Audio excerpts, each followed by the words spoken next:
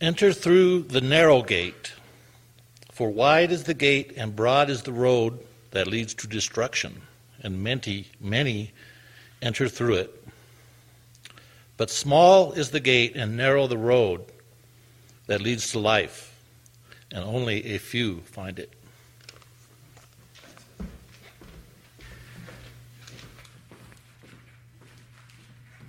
Well, I thought in the new year, as we're in a new year, this idea of the narrow gate was something that sort of hit me, really. A gate is something that you go through, and traditionally, when you look in the Bible or when they talk about the narrow gate, that was traditionally a gate that either enabled you to enter into the temple or into the city. And there were wide ones and there were narrow ones. And particularly in the entering into the temple, the narrow gates tend to be the one where, the clergy would go through. In our last church, when I was in Norwich, we used to have a small gate at the side of our building. And it was just a sort of arch like that. And I always wondered what it was. And then I found out that it was what's known as a leper's gate. And that's where the lepers used to come in order to receive their communion. They weren't allowed to come in through the main gate, and the priest would give communion to everybody else and then would go over to the leper gate and give communion to the lepers. So in our lives, we don't think of going through gates that much. Some of us may live in gated communities that have gates that stop people coming through. But when we look into our lives, you don't often think about, the idea of a narrow gate or a broad gate. You just carry on with your life most of the time. You just sort of do what you do. And yet every single decision that you make in life, every time you decide to do something, you'll make a decision that's based upon going one way or the other. I always like that thing that, homicide is killing a man, fratricide is killing your brother, and deciding is killing off the alternatives. And when you decide, you kill off the alternatives, and whether you like it or not, at any moment in your life, you are making a decision as to which way to go. And that affects everything. Even the smallest thing, that decision to have an extra coffee downstairs. I'll just have one more coffee. You might think that doesn't have an impact, but actually that means that you get out onto the road 5 minutes later, that truck that was coming down 82 that was going to hit your car has now gone past, and your whole life, Sliding Doors, if you've seen that film, your whole life changes with every single decision you make. And it's very, we don't think about it much, but it is quite scary to think of the choices that you make. There's that lovely poem by Robert Frost, The Road Not Taken, it's called, by Robert Frost. Two roads diverged in a yellow wood, and sorry I could not travel both and be one traveller. Long I stood and looked down one as far as I could to where it bent in the undergrowth. Then took the other, as just as fair, and having perhaps the better claim, because it was grassy and wanted wear, though as for the passing there, had worn them really about the same. And both that morning equally lay, in leaves no step had trodden back. Oh, I kept the first for another day, yet knowing how way leads on to way, I doubted if I should ever come back. I shall be telling this with a sigh, somewhere ages and ages hence. Two roads diverged in a wood, and I took the one less travelled, and that made all the difference. And that famous book, The Road Less Travelled, by Scott Peck. And do you remember the first line of The Road Less Travelled? Life is difficult. Life is difficult. And we're faced at any moment with taking those roads. And, when that reading, when Jesus, and that's from Matthew, when Jesus said that, he's recognizing that we have those chances to take one way or the other. And he's basically saying that you've got a choice in your life. Either you follow the way everybody else is going, which is to go up to Highlands this morning.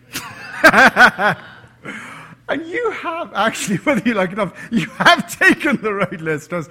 Or actually, at any single moment, you have the opportunity to make that choice of doing something that will take you in the direction that is towards holiness. And that word holiness is it's a word that people use and you think, oh, it means, Satan and this and that. But actually, the root of holiness comes from wholeness, WHOLENSS. It comes from the idea of wholeness. So the idea of holiness is not being some sort of marvelous person that doesn't swear, doesn't drink, and all that sort of business. It's the idea of being whole. And the idea of the narrow gate is the idea of choosing the way to wholeness at any single moment that you take. Now, the choices that we have, and we're made conscious of those choices more and more in our lives. The choice, who here is vegetarian, just only eats plants? There's a definite choice in that. And, as you read more and more and more, you just see the implications of, I'm not vegetarian, just want to say, just in case, in terms of my holiness has not gone in that direction yet. But actually, there is a choice there that is a big life choice. And we can see big life choices in the decisions that we make in our life. But it also comes down to the small life choices. The choice when you're speaking to someone, how you treat that person when you're speaking to them, where you're coming from when you're speaking to that person. You get that opportunity to go to a place that's going to create wholeness. And at any moment in our lives, we can either choose to take the broad gate, which, they say it leads to destruction, blah, blah, blah. What it really means is it doesn't lead to wholeness. It leads to partialness. It leads to dissipation. And if you read the Dhammapada, the sayings of the Buddha, it's all very keen on the mind being controlled.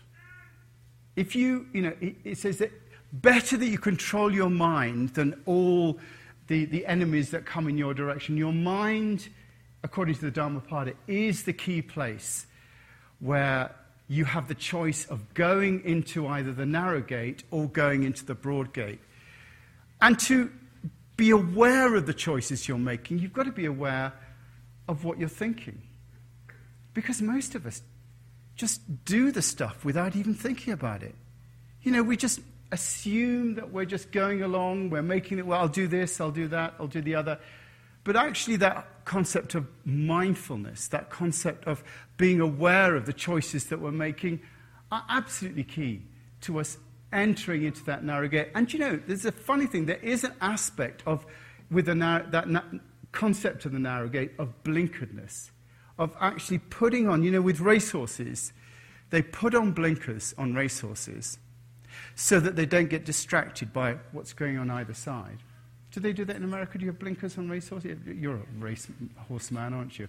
Yeah. And they just mean that they can actually focus on where they're going and they've got nothing else. And to extent, that aspect of the narrow gate is the same sort of thing. It's being aware of where you're going and not being distracted. There's another great phrase, that idea of seek first the kingdom of heaven and all things will be given to you. And that's actually key to the narrow gate. If you look in my, on the service sheet there, I quite like that cartoon which I spotted the other day. That's inconvenient. And actually, for us it is inconvenient when that which we want doesn't actually seem to fit into the narrow gate. So often where, do you have that extra dessert? Do you have that, extra portion of chili-flavored sweet potato fries? And you just know the direction that is going to take you. And yet, we do just allow ourselves just to move forward in our lives and not be... and it is, it's an awful word, but it's about being disciplined. And it's no... interesting that disciplined, discipled, the idea of one's whole life being about holiness, being about wholeness. And if I say your life's about wholeness, you think, oh, that's great. That's something that we can appreciate. But when I say life's about wholeness, I couldn't. But think of it in terms of wholeness. Think of it in terms of what is going to enable us.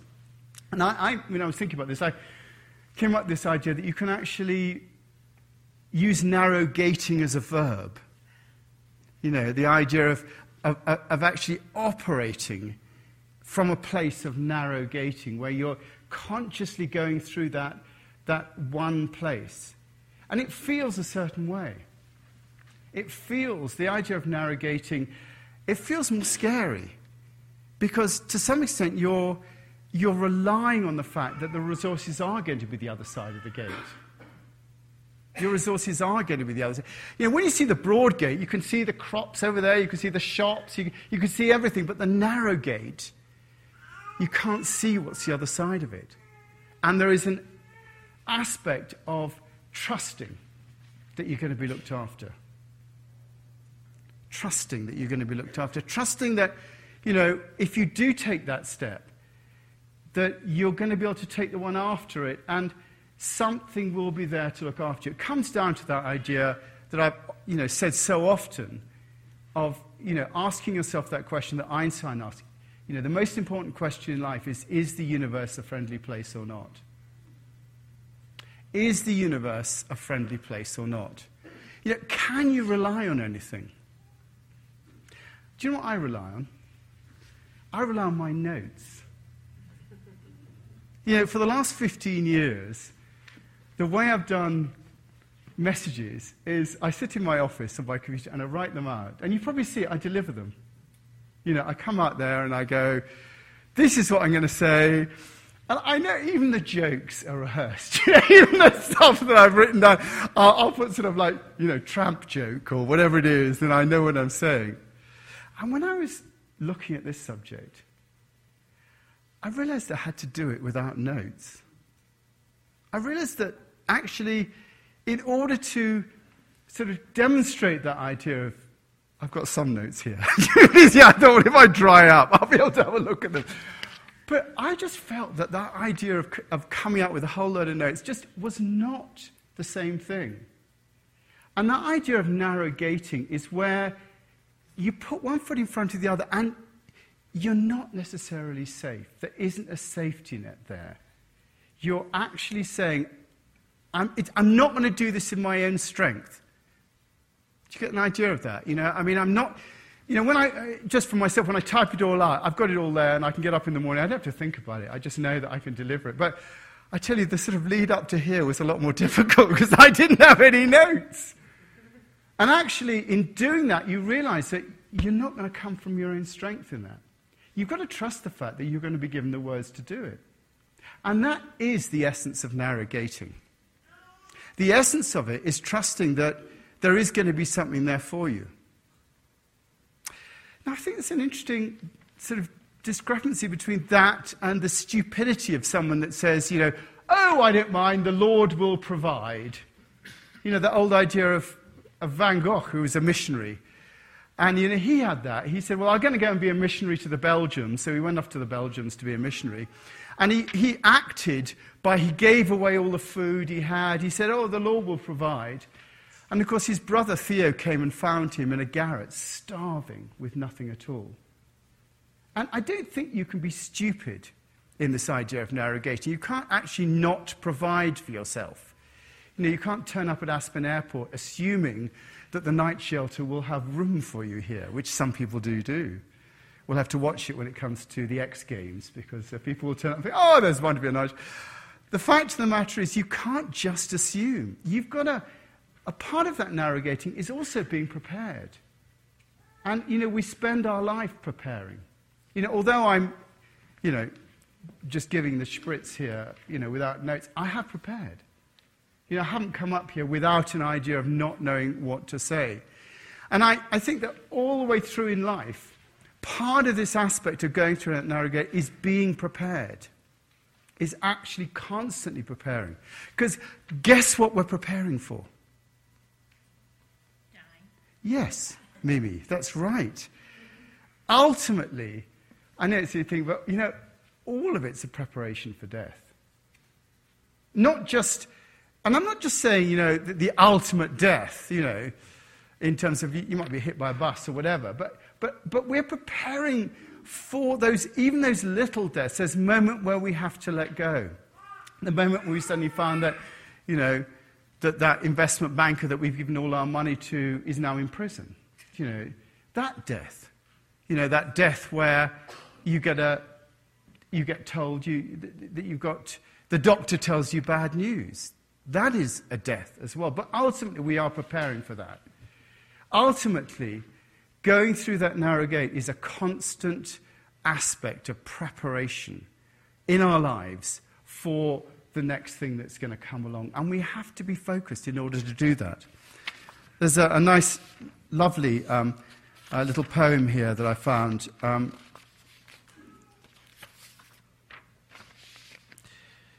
If you want to reach the other shore of existence, this is from the Dhammapada, if you want to reach the other shore of existence, give up what is before, what is behind, and what is in between.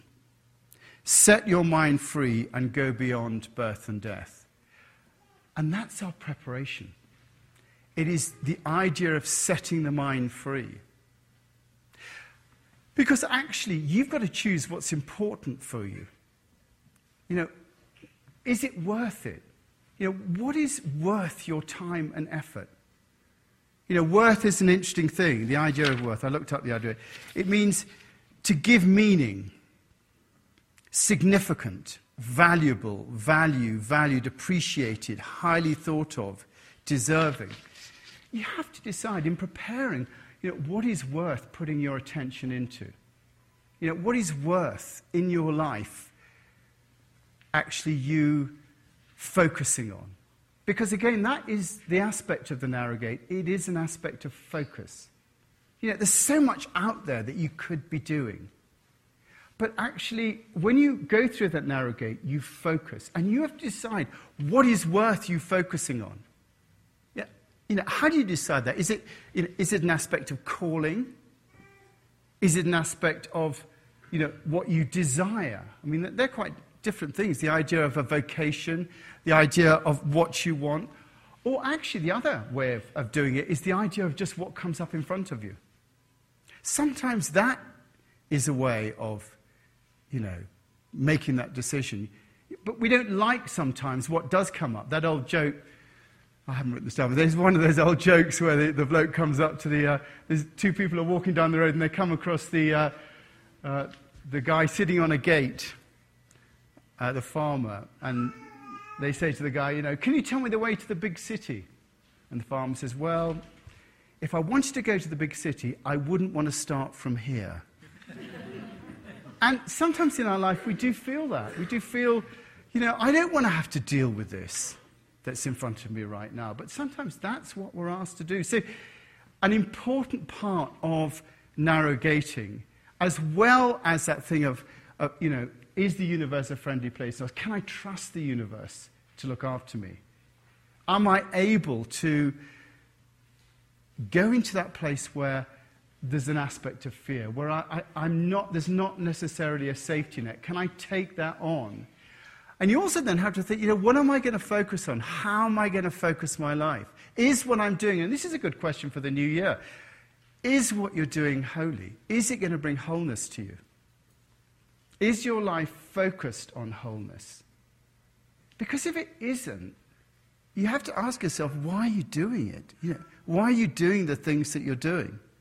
And in narrow gating, you actually look at what wholeness is for you and then focus on that. And even if it's difficult, even if there's an aspect of fear, you give yourself completely to it without reservation. And that is another aspect of this narrow gating, is the idea of commitment. You commit yourself to it. I mean, I'm up here, I'm committed now. Yeah, I can't get out of it. I can't say, well, that's not, I'm going to sit there. I'm committed. Again, that old joke about, the breakfast, bacon and eggs. You know that? Bacon and eggs at breakfast, the pig's committed, the hen's not. You have to make that decision about being committed in your life. And committed to that wholeness. And that's the narrow gate. That's why it brings it down to a focus of commitment. And that involves, that's why when you get married, you commit to a person. It is about focusing it down. And when you're focusing it down, then moving forward, even if it gets rough, even if there's a difficulty that comes up, you keep in that narrow gate. And it's the fact that you enter the temple through the narrow gate. There's lepers and people. You enter the temple through that narrow gate. And it is a creation of holiness. It enables you to move forward into that holiness. I'm going to end with a poem by William Stamford called The Way It Is. It's a lovely poem. There is a thread you follow. It goes among things that change, but it doesn't change. People wander about. They wonder about what you're pursuing. You have to explain about the thread. But it's hard for others to see. While you hold it, that thread, you can't get lost. Tragedies happen, people get hurt or die, and you suffer and get old. Nothing you do can stop time's unfolding. You don't ever let go of the thread. And that's the aspect of narrow gating. It's finding that thread in your life and following that thread, no matter what happens, no matter where you are, no matter what you're doing, following that thread. And if you could think, I don't know what my thread is, it's worth looking. It's worth investigating what that thread is about. And that's what we're going to talk about next week, how you actually identify that thread and how you follow that thread through. Great. Let's pray.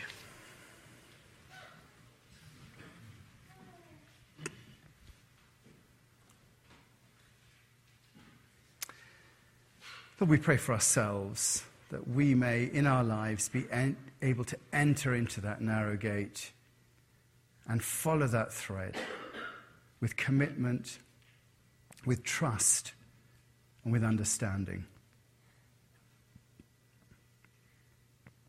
Pray for the lives of those around us, that we may be a source of blessing for them.